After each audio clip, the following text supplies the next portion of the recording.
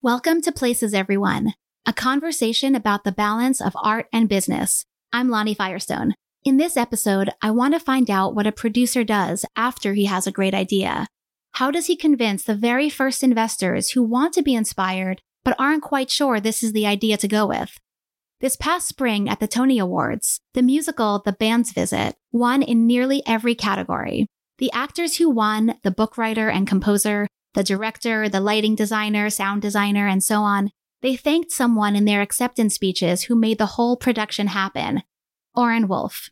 Oren was the lead producer on the show. That means he didn't just raise money, he also raised the show itself from original concept to opening night on Broadway. And he made major creative decisions along the way, like who should direct, who should write the music. Perhaps the most foundational decision Oren made was deciding to approach the original film's director, Eran Kolirin, in the first place.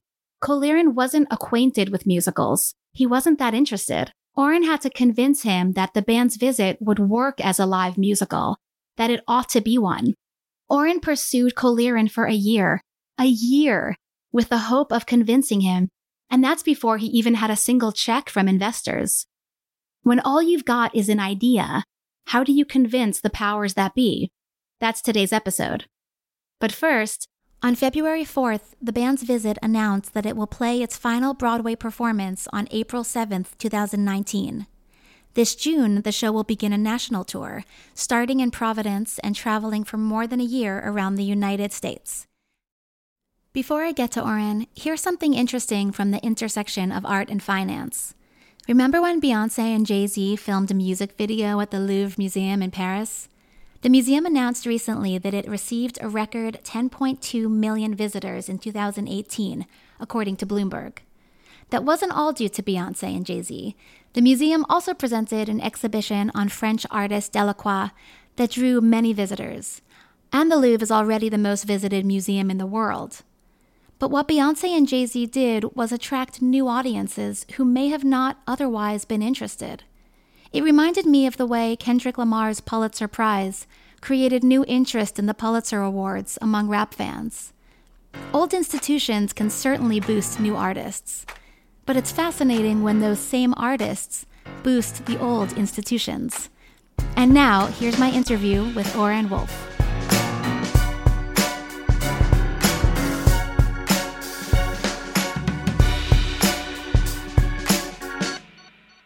Oren, it's a pleasure to talk to you. Pleasure to be here. I want to go back to Tony Award night. The Band's Visit cleaned up, winning acting categories, book writing, music and lyrics, directing, and the final award of the night, Best Musical. You've just delivered your acceptance speech, and now you're walking backstage and thinking about this 7-year approximate journey to becoming this real live entity. What are your thoughts looking back on this 7-year process in one evening? Maybe 8 years by the time the Tony Awards happened. Yeah, it's like raising a child. An 8-year-old, yeah. Yeah. So what's in your mind as it all culminates that night? Gratitude, I think, is what a lot of people feel if they've developed something for that long and then get to that point. For so many reasons. I mean, I think primarily is because the Tony Awards are sort of the largest advertising tool a show like mine has. You know, we're a small art house show. We don't have the benefit of a big brand or big movie stars. But what we have is this very quiet, artistic show, which I think has great integrity and is a beautiful expression of all of these creative people at the top of their game. You know, David Cromer, Yazbek, and Itamar Moses, and all the actors and musicians. But for a show like mine to have a moment on national television is huge, right? Where you're reaching millions of people. But also, I think from an advertising point of view, it's always been difficult to sell our show from like a tagline or, you know, what they call an elevator pitch, because it's a complicated story. There's a lot of subtle things that happen. So winning that all of a sudden gives you a soundbite. Hey, you want to go see that show? It won the Tony Award for Best Musical. So that's very helpful. So you no longer need to summarize it. You can simply say it was last year's winner. Exactly. So all of our advertising since then has been about that message because it's quick. It's something you can communicate simply with a very few words, and it has meaning. So I was really grateful that my show was given that award and that the industry recognized The Band's Visit that way. It gave me tools, I think, to extend the life and to ultimately make the show profitable, which it now is. And as we go into our sort of second year and we struggle now to go and find a wider audience for this show, that will continue to be useful to me, very useful. Probably my most useful advertising tool is that award. But then also grateful because I got to turn around and see my cast and see my company and see my co-producers, my partners, John Stiles and John Hart, and all my investors. And I saw how happy everybody was. I felt really grateful that this whole community had something to celebrate. Something that everybody believed in was recognized. So yeah. I like that you mentioned advertising at the start because The Band's Visit actually has my favorite ad of any Broadway show. One of the ones it was used a few months ago, it may have preceded the Tonys. Yeah. Because as you mentioned, certainly now the ads would highlight that. Right. The ad I'm thinking of said, "Feel Something Different," which refers to a song in the latter half of the musical where one of the main characters, Dina, is singing about this Egyptian musician who's come to Israel where she lives, Tufik, and she can't quite articulate what draws him to her, but she is just magnetically pulled toward him. And he reminds her of the music she loved as a child, and it's something that she can't put into words. Mm-hmm. And alongside the phrase "feel something different" were all different quotes from critics referring to the show in mostly praiseworthy ways, saying you will feel something different in this show. Right. It feels like a dream. It feels like this. Yes, exactly. Yeah. To me, it summed up what you're referring to, where you can't quite articulate the plot of a show where not much happens, but where the emotions are swelling. Yeah. It was a beautiful ad campaign. Our agency, AKA, and the partner there, Liz Furs, who has been working with me on this since the beginning, they really worked very hard on that particular campaign. That was a passion project of theirs. And it was exactly as you describe it. I mean, this show is ultimately about people that are very foreign to each other, not only from where they're from, but the language they speak, the culture, political differences coming together, ultimately making the others feel something. That's what this shows. You get to watch people be made to feel something that they would otherwise not feel had these strangers not come into their lives. Mm-hmm. So that quote has all sorts of resonance, right? It's describing what the characters are feeling. It ultimately describes what we hope the audience feels. Yeah, absolutely. And like you said, it's a lyric in the show. And certainly the critics in a lot of their reviews talked about how the show made them feel. That was something that we saw a lot in the way critics wrote about the show. Yeah. So the musical is about a small Israeli town where a band of Egyptian musicians come in accidentally on their way to a larger city for a big performance. They find themselves lost, and the local residents of this small desert town take them in a very unassuming and lovely way. And then over the course of one night, they forge different kinds of deep, real connections. But because so little happens, there's an emphasis on what is happening beneath the surface. And I think so much of the intrigue of the show is that because it's Egyptians and Israelis, there's the assumption or expectation of conflict, and it's almost subverted by not happening. What was your initial pull toward this story when you first saw it as a film? I think you touched on some of it. I've thought about that a lot, and I've looked at this question in a number of different ways. But when I watched the film with my wife, Shiri, who you know, I turned to her right when the credits were rolling and had this like urgent and immediate impulse to say, oh, I want to adapt this for the stage, which is not something I go around feeling or claiming very often in my life. In fact, I think it's only happened to me like on one or two other things. And I think some of the themes that I was drawn to in the film, the musical really honors the film. We never felt the need to run away from it. We always tried to embrace it. But I love the idea that these people were stuck in one location for a night. I always felt that the notion of being stuck in a single location was inherently a theatrical problem and made for great theater, where I think it's actually not a very cinematic problem, although the film was very successful and beautifully made. So I love that. A lot of the plays that I grew up affected by as a kid and as a student were similar. When I think of Beckett or Mamet or Shepard or Ionesco or Chekhov, all these great writers always dealt with this notion of people being trapped in a place. It's common. And I think that's why, because it leads for good theater. It leads for good mixing of characters. I love the fact that all these people were speaking in a second language. The common thing they had, these Egyptians speak in Arabic and the Israelis speak in Hebrew. So the thread, the connective tissue they have is English, which none of them speak as their first language. And when you listen to someone who's speaking in a second language, which we've all experienced that, you're aware of how people have to work harder to come up with the right words. They have to be more careful with the words they use. I think that's an inherently theatrical thing to make an actor go through. Theater is a place where we give more power to words. This was a good way of celebrating that idea. And I love the idea that there were these musicians that were lost with these Arabic instruments. So there was this great opportunity for live music, which is why I think ultimately music became such a part of the DNA of the show and how we tell the story. Mm-hmm. Because in actuality, it's not like they're just talking, and then they sing about whatever they were talking about. A lot of times in our show, music seeps in as if this band was just hanging out outside and they just decide to pick up their instruments and start playing. Yeah. Somewhat more of a naturalistic approach, I think. And I think one of the exciting parts for audience members, particularly those who come repeatedly, is that the interstitial moments between scenes and the band's performance as the encore involves improvisation every night. There is a lot of improvisation, which is very much a part of traditional Arabic music in the style that we're playing in the style of Kulthum, and also klezmer, which we touch on. Yeah, a lot of improvisation. It does. There's different sounds coming out of those instruments every night. Yeah, it's a great aspect of the show. Yeah, I agree. So you approach Eran Kolerin, the director of the film, and he is initially uninterested. Yeah. How do you convince him? I have my own version of that story. And Eran and I have talked about this over the years. It happened over the course of a few meetings. It took me about a year just to get him to meet with me. And it meant me going to Israel, taking a taxi to the street where he lived and saying, hey, come downstairs and have a cup of coffee. But there was he kept saying no. He kept shrugging this off as not a good idea. He had also worked on this film for 10 years of his life. And the film was very successful. In fact, to date, I think it's the most successful film ever to come out of Israel. Wow. So Eran put it away and said, no, this was successful. Why do I want to reopen this? And he also had no interest or understanding of theater. It just wasn't his medium. He didn't know it, didn't watch a lot of it.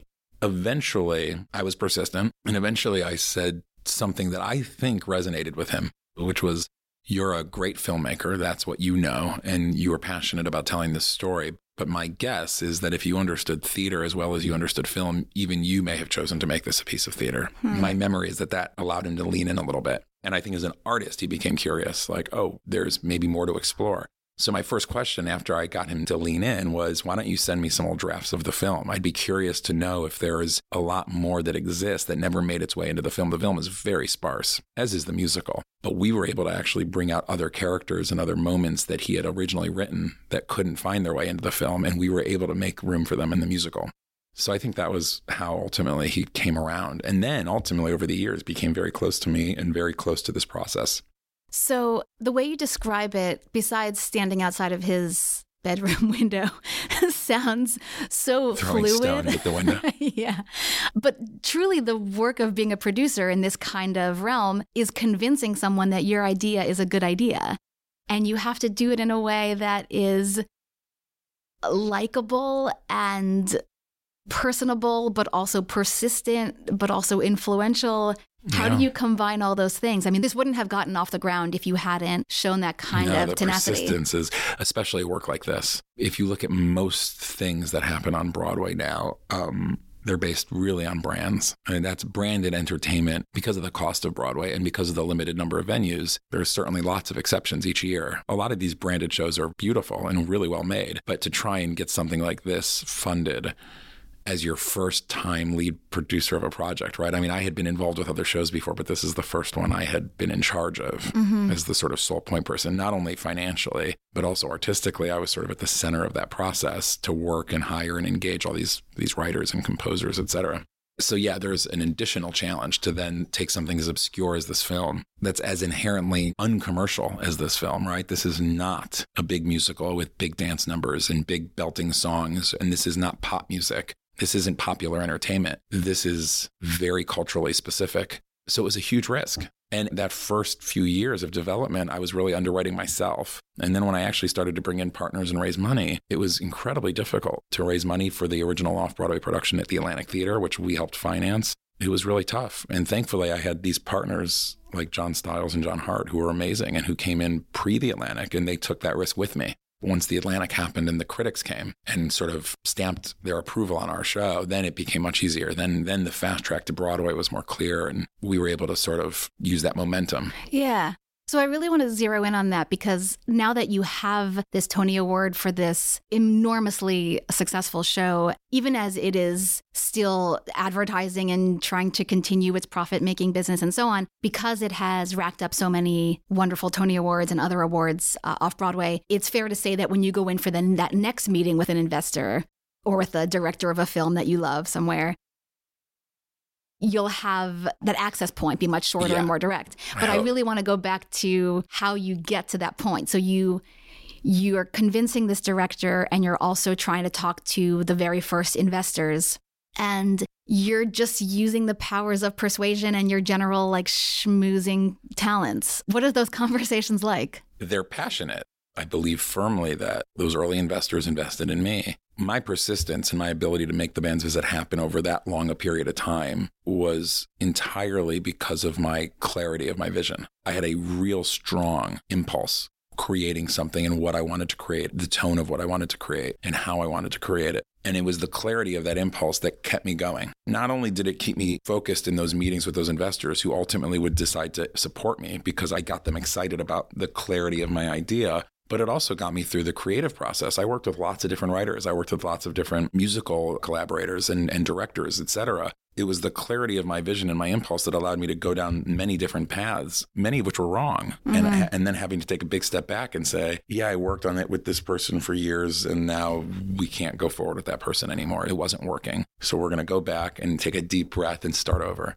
It was the creative clarity that I had that allowed me to do that. And that made me confident that I wasn't willing to produce this show incorrectly. I was only interested in producing it the way I wanted to produce it. And if I couldn't do it that way, at any point during this process, I would have stopped. I think that's my memory of how I felt. So I feel very lucky that I felt as connected. If I didn't feel as connected to this thing artistically as I did when I first saw that film, I don't think I would have had the know-how to navigate 8 years of development into a big commercial run until you gone around the subway and you see that ad saying you feel something different. Like everything that led to that ad, which was 8 years of creative work, would have been hard for me. And thinking ahead of like future projects and other things that I'm now working on, there's a big distinction now. Like I have one or two things that I feel as passionate about, and I'm approaching those in a very similar way. I'm trusting my instincts, but there's a whole load of other things that I'm not necessarily looking at creatively in that way. And I'm supporting them for financial reasons, right? I can support something that I think might make money, and I can bring some money to the table, or I can support something that I think would have a good life on tour. And I'll support a project in the hopes that I can then help tour it. But that creative developmental process, I don't know if I could do it any other way if I didn't have that connection. Yeah. So when you mentioned earlier that the investors are investing in you, maybe as much as the idea, those early investors is what I was referring to. Maybe more than the idea. They're investing in you because they trust you and they think you have a solid credibility. Well, I had no credibility. I mean, I never done it, right? So I don't think it was credibility. Well, to be fair, you had a Tony Award for Once. Well, yeah, but with Once, which was incredible, and I loved being a part of it, and I loved my role in it. But my role was very simple. I mean, I was there. I helped put money together to support it early on, but I wasn't the decision maker. I did not produce that show. I was a co-producer. I supported that show, but I was not the producer. This was something that I had to produce. So truly, I had no credibility. Maybe people had some sense that I had good taste because I'd made some good investments. But ultimately, the people who actually wrote checks that early, which was an extremely risky thing to do, I have to believe they did it because I was able to get them excited about it. Isn't good taste so much of what keeps a producer in business? Yeah. I mean, well, good taste is very subjective. I guess whatever your taste is, if it's taste that ultimately leads to shows that make money, that's what keeps you in business, right? I mean, it's a commercial industry. We're here to make money. So ultimately, you may love or hate a show, but if your show makes money, investors will respond to that. You also can have a show that's beautifully executed and brilliant. You can do it 10 times in a row. And if they all lose money, you may end up losing investors regardless of how critically successful your shows are. Yeah. You can create brilliant works of art. You can bring important artists into the world. But I think there is a desire to make a profit. It's a commercial industry. That's what we're doing here. So the Tony Awards celebrate excellence in Broadway theater, but so many of the shows begin elsewhere, usually in an off-Broadway theater in New York or at a regional theater around the country. And then the other category is just imports from England. But for the ones in the former categories, they're starting at these smaller theaters that seat not 1,000 people, but maybe a few hundred. How important is that incubation period for developing a show?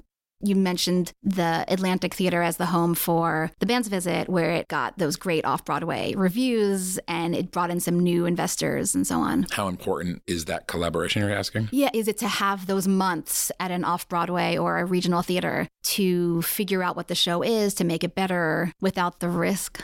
Well, certainly there's economic reasons why one would do it that way. I mean, there's lots of shows that go other paths, right? There's lots of shows that just do workshops and do labs in New York and then go out of town to commercial theaters. The Cher show that just opened, its out of town tryout was in Chicago in a commercial run. Tootsie, that's coming in later this season, had the same path, right? So not every show starts at a nonprofit. Yeah. For the band's visit, the nonprofit thing felt very natural. It was the kind of show that I thought certain types of subscribers would enjoy. It's a smart piece of theater. It's a piece of theater that I think really pushes the boundaries of the norm. It's sort of outside the mainstream.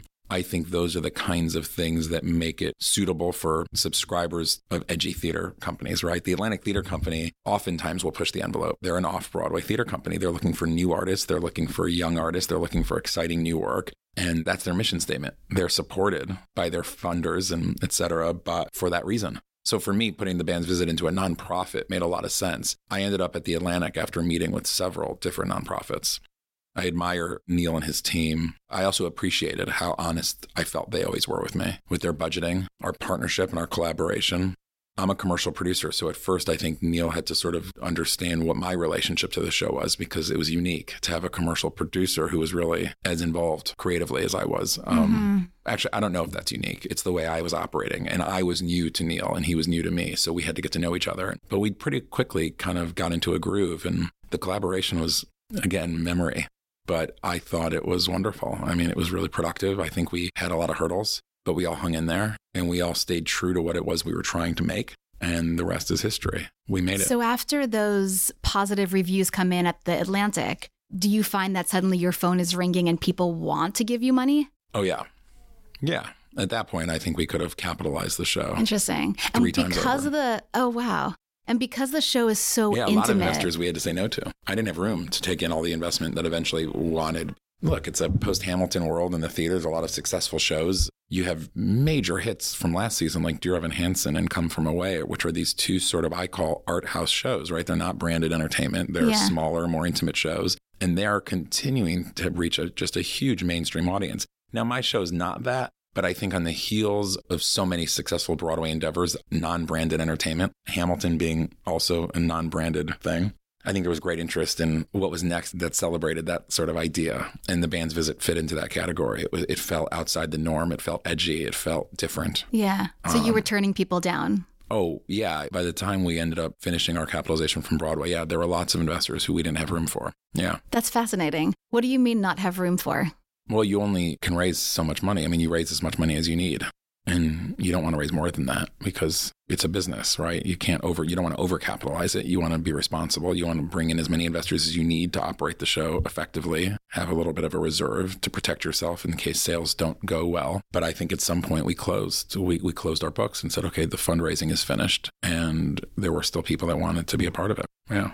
So because the show is so intimate, was there a part of you that thought this should remain in small theaters? Or I guess the commercial side of you maybe always had Broadway in mind. A lot of people ask that is like, oh, if you move to Broadway, it's going to be in this big theater and you're going to lose that magic of the Atlantic. And look, I think there's always something magical about being in a 200-seat theater with actors in a room. I think that is a very unique and very off-Broadway experience. Our artistic success, I don't think, was ever based on that intimacy. I think great artists create intimacy.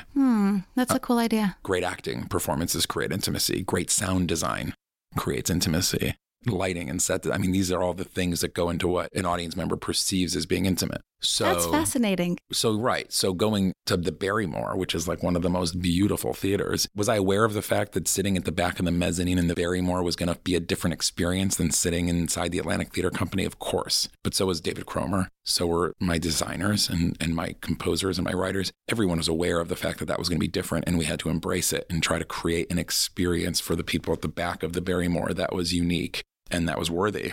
But it's still an incredibly intimate experience. The sound is impeccable in that room. These theaters were built for intimacy. And in fact, the sound at the Barrymore in some ways creates even greater intimacy than you have in a theater like the Atlantic, which is an incredible space. But ultimately, the building that it's in was modified to become a theater, whereas the Barrymore was built to be a theater. And that makes a big difference audibly. I remember Once had a similar audible sort of development when it went from downtown to midtown. And now we're getting ready to go on tour, right? Where we're going to play 2,500-seat theaters, and we're going to play in big, big houses, twice the size of the Barrymore, 3 times the size of the Barrymore. And that'll be our assignment, right? How do you now take that? How do you artistically understand that challenge and make it as an experience that's worthy for anyone in that theater, whether you're in the orchestra or the balcony? Do you have a sense of where regionally around America it will play well? Like, is there a different appetite in Atlanta versus Boston? Yeah. I mean, all these cities are unique in their own way. Broadway's doing very well regionally. The touring business is strong. Subscribers to these commercial Broadway series across the country are up. There is an abundance of interest in Broadway. I'm excited for our show to actually play a lot of these markets. We've had a very warm embrace by the presenting community. We have a very large tour planned for a show like this. And it's a real testament to the presenting organizations, Broadway Across America, the independent presenters networks, all these cities across the country that have leaned in and said, we want the band's visit. We want this to be on our subscription. We want our audiences to see this. It's not your typical Broadway musical. And I think these subscribers are going to come in and see something that really is different, like the ad. Yeah. But that's great. To me, that's all part of the tapestry of how American audiences and how the Broadway brand is understood. The more elastic we can make it, the more we can demonstrate how a Broadway musical can be so many different things. I always think that's good for the business. It shows that we're able to grow. It shows that we're able to make it, that we're a living, breathing thing. We're not stale. We're not stuck. Yeah. And also, besides attracting the possibly built-in audience of Jewish or Israeli theater goers, or maybe people who appreciate Arabic music and so on, there's also just the American ticket buyer who doesn't necessarily have that access point, but then their eyes are open to who Kulthum is and the sounds of Arabic music and instruments. I've always had this thought in the back of my mind with our show that people don't really understand the Middle East. And I'm not being judgmental of anybody. I just think we live in a world where the way the Middle East is presented in a 24-hour news cycle or on social media, our understanding of the Middle East, unless you know a lot of Middle Eastern people, is very filtered through a very political lens. A lot of people's experience of that is seen that way, is tainted in a way. So to give somebody 90 minutes of sort of an unfiltered, unpolitical view of what a night in the Middle East might sound and feel like, I think is beautiful. Yeah. And hear that music, so... I've gotten the sense from your trajectory in the theater that there's been the kind of thing where everything leads to everything. Like, I'm thinking about how you had a show many years ago called Groundswell, and you used it to apply for a fellowship in producing, and then that led you to meet Hal Prince, the legendary producer and director, who became a mentor. Is that the common path in producing? Do you feel like your path was unique? I don't know. I don't know if it's common. If I had to put the people that are actually theater professionals at my level that are producing, my sense is they get into it one of two ways. They either do what I do, which is they kind of come in at a young age and they just work their way up. I was working in this industry ever since I got out of college. I think I spent 1 year of my life not working in the theater business since I graduated. So I've always been in this industry. I've always made a living working in theater. So I had a lot of those experiences. One thing leads to another. That's how I was able to build myself up to a place where I could be enabled to produce something like The Band's Visit. And I think there's another community of people that have other careers and have success in other fields and then come to the theater as a second career where they have probably greater, I don't even want to say they have greater financial opportunities. I think there's just two ways to come to it. There are a lot of people that come into this business later because they find their passion later and they've had other careers behind them. I don't know. An eloquent answer. Well, I think it comes back to that kind of personable grittiness where you don't give up on that relationship or the convincing the next person or telling the person your idea, and that leads to the next relationship. So it seems like maybe it's built into your personality, or maybe it's something that you've honed over the years, but it's that kind of personable grittiness to keep it going. Yeah. It's all need-based. It's like I wanted to make a living doing this. So for me, it was always need-based. Like I had to do that. I had to find my way into people's lives, create relationships with mentors, people like Hal Prince who were very close to me and have had a huge impact on my life. I needed them and I was grateful for them. So I was eating what I was killing, like this was my life. This is what I had to do. Yeah. And when you feel that, I don't know how else I could have done it had I not just been fully invested personally into all these relationships. Yeah. As a last question, there was an interview that I read with you where you said, referring to why you went into the producing side of things and put aside the directing or acting pursuits which you had tried in college. And you said, I think I'm way too in love with it, meaning theater, to actually be in it. I would miss not being near it. And I really was struck by that idea of when you work in the arts world, there's different ways to come at it. You can be truly in it. You are the painter, you're the actor, and so on. Or you can be, as you put it, near it, where you are the person who facilitates its happening. Talk to me about that relationship where you're always just alongside the art. It's what I get excited about, I think, is simply put. I get excited about ideas. I get excited about stories and staging ideas, things that I think could make for an interesting piece of theater. But where I choose to exercise my strengths is in looking through the toolbox to find the right tools, to try and guide and support a process with artists that I want to work with in order to get them to do their best work. I guess in a way it's not delegating. I've always been really interested in the environment that we create.